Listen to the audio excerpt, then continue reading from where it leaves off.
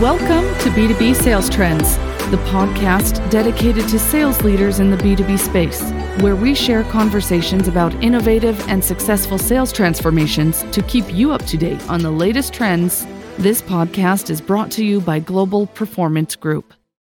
Welcome to yet another fabulous episode of the B2B Sales Trends podcast, the recording, that podcast that brings you hacks, tips, thought leadership for sales, marketing, and customer success. It's brought to you by us. Who are we? Global Performance Group, a revenue improvement boutique that implements behavior change to provide salespeople the competence, the confidence, and the courage to sell and negotiate based on customer outcomes. My name is Kendlbacher, and today I have with me for the second time Mr. Daniel Haden. Welcome to the B2B Sales Trends podcast, Daniel.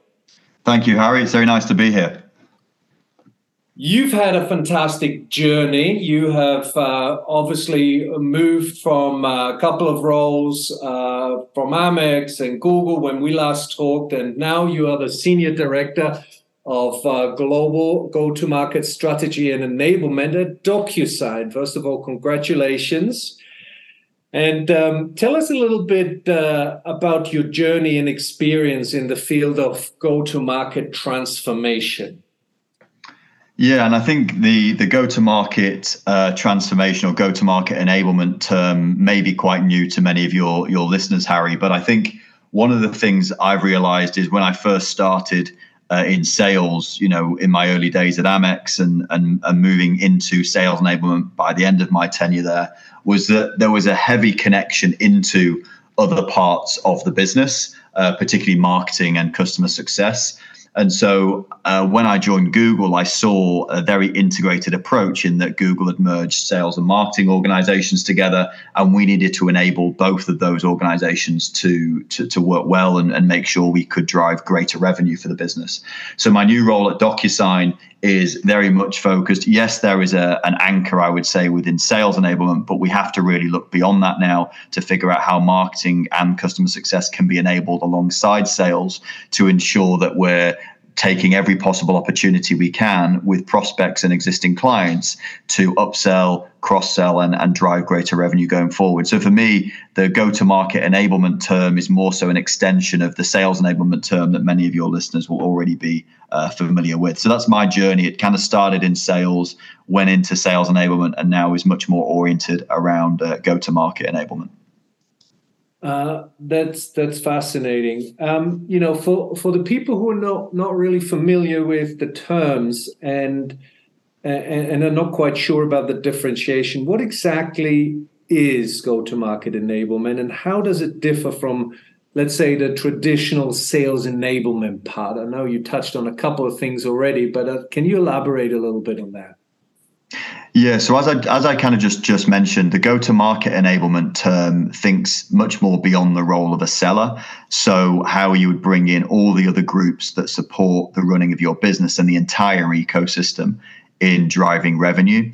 So go-to-market enablement would require you as an organization to think about what your marketing teams focus on, such as campaigns, audience segmentation, etc., and how that impacts the way that sellers then engage with prospects and clients, and then how customer success would support them to get the most out of their products, and that would in turn drive greater revenue. So for me, sales enablement is purely focused on the role of a salesperson, whereas go-to-market enablement is looking at that entire ecosystem and figuring out how the activities that are completed by marketing and CS will really help and connect into sales. So then when you're designing enablement programs, yes, you can sometimes use the same programs with some customization, but you're really thinking about the entire ecosystem, because that's more effectively going to develop and propel your organization forward against the competition. Right, absolutely. And can you share some of the key components in your vision of a really good, robust go-to-market enablement strategy around that ecosystem? That'll be interesting. Of course. I think there's three main components to a robust GTM enablement strategy. I think the first is quite an obvious one. You need a well-trained sales and marketing organization, so particularly around skill-based programs. And then what we're looking at DocuSign and I've seen in many other tech companies is using AI to support your knowledge base, so that your product are changing all the time, and the knowledge that the sales and marketing people need are changing all the time. So you've really got to look at how can you use AI and new technologies to support the training and the knowledge base that's required.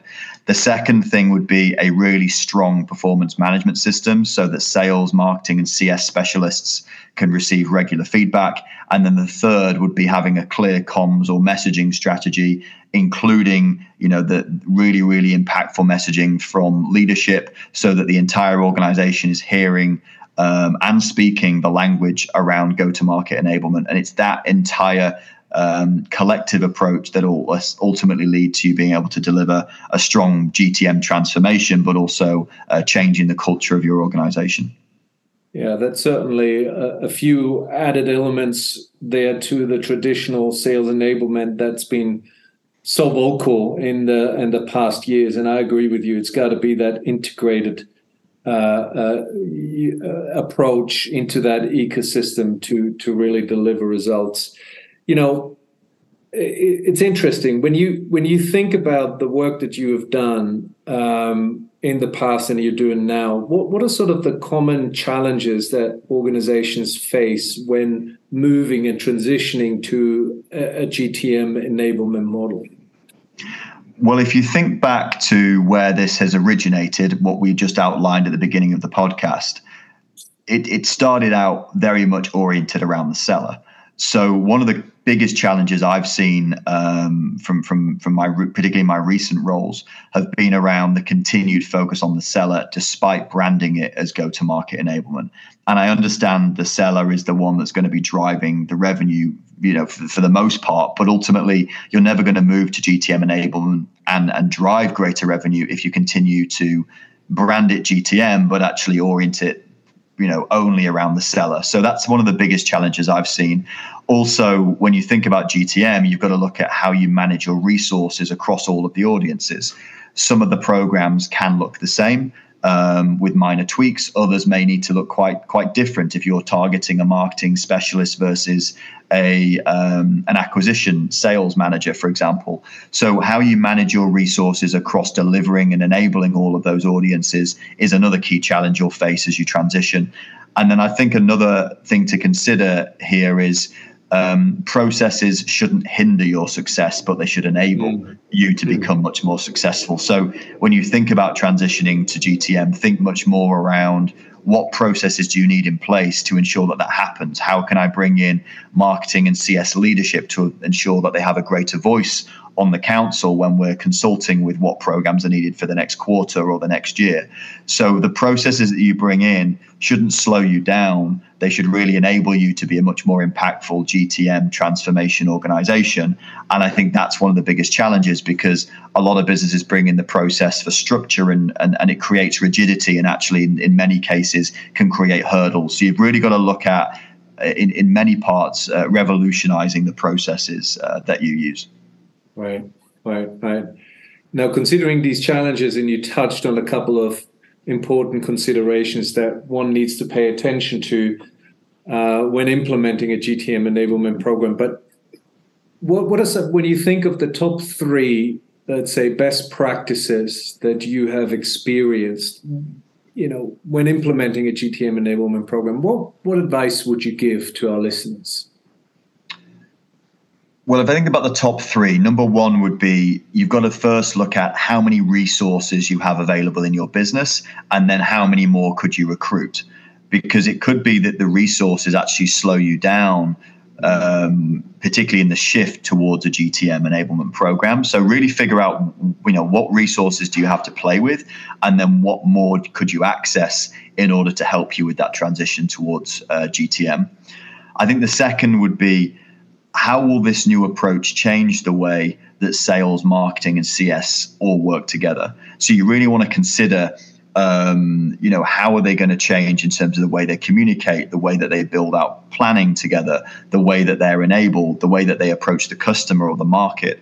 You would want to consider that, because if you see stark differences in how they approach the market, then you need to accommodate that in your enablement. And if your aim is to bring them closer together, you then need to work with other teams within your business to ensure that they're engaged and know the changes that you're making, because you might not be that successful, providing enablement for all these audiences if there aren't other teams engaged, like, I don't know, a corporate strategy team or a change management team that can help with the structure of all of these businesses. So that's something to consider. And then the third thing would be around how can marketing and customer success leverage some of those same materials? So a real best practice here would be look at all the materials and tools that you need for sales enablement and figure out which ones can be scaled across all the other functions in order for you to get greater economies of scale and drive more value for the rest of the organization without necessarily having to spend too much more money. So I'd say they're the three things I would really consider. And many of what I've just mentioned are probably best practices in this space. Yeah, and it's so interesting. There is such a big disconnect between sales, marketing, and customer success. It's unreal. We hear that all the time. And I think you're spot on with your assessment. Daniel, we've got a couple of minutes left. Future trends. What do you see as the future trends in go-to-market enablement, and how should people and businesses who listen to this prepare for those trends? Well, the most obvious trend is essentially the crux of what we've been talking about, which is broadening support beyond sales, preparing with the right resources, the right tools, and also the right organizational structure.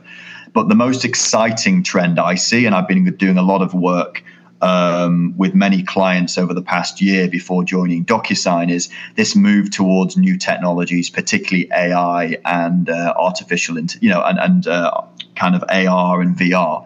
So be prepared to invest in these new technologies, because they are going to power the future of go-to-market enablement. And then the last thing to consider here is look at the merging of orgs, look at the merging of roles, and ensure that you recruit multi-skilled people with more than one discipline, because that could give you the coherence and consistency you need across your entire org to help with the change management towards this new model. So where you can, merging roles, merging teams, or at the very least interconnecting these teams in a way that at least brings them closer together. So I'd say they're the key trends I'm seeing, but one of the most exciting, I think, is really the use of AI. So if you can figure out, as part of this rebrand and this transition, how you could bring in AI technologies, then I think it could really make a significant difference to the way that you enable and ensure that you're using the right resources for the right activities, particularly those that maybe need more manual input. Whereas AI is going to free up a lot of your resources, but at the same time give you the opportunity to have greater impact. Absolutely, fabulous advice. Any final insights you'd like to share with our listeners regarding GTM enablement? You've shared a lot already, but I thought I'd ask. Well, I think a final comment here would be you have to move towards GTM enablement, because if you don't, your competition will, and they will reap the benefits of it. And I think there's a huge power and significant synergies that can be created through looking at how sales, marketing, and CS all come together. If your sales team continues to operate in silo and isn't selling aligned to your brand and marketing campaigns, or isn't fully aligned to the way that your customer success teams are helping clients get the most out of the product, then the sales teams can never improve. And they're also going to look quite different to the way that the rest of your org operates. So the bottom line is, if you don't do it, then another company will, and they'll probably be your competition. So really consider this as a change that you want to make within your organization, because I do think this is the next wave of what we're seeing, that's similar to sales enablement, but is certainly the next step forward. And I think if you can incorporate AI as part of powering the success, then you could even make this far more successful than what you've ever seen within your business. Daniel, thank you so much for those fabulous insights on the topic of go-to-market enablement. I know our listeners really appreciated your input and your experience on that. We're going to record another round after that. I think you always bring super innovative thoughts for our audience. Thanks, everybody, for tuning in again. Until the next episode, happy selling and look after yourself. Cheers.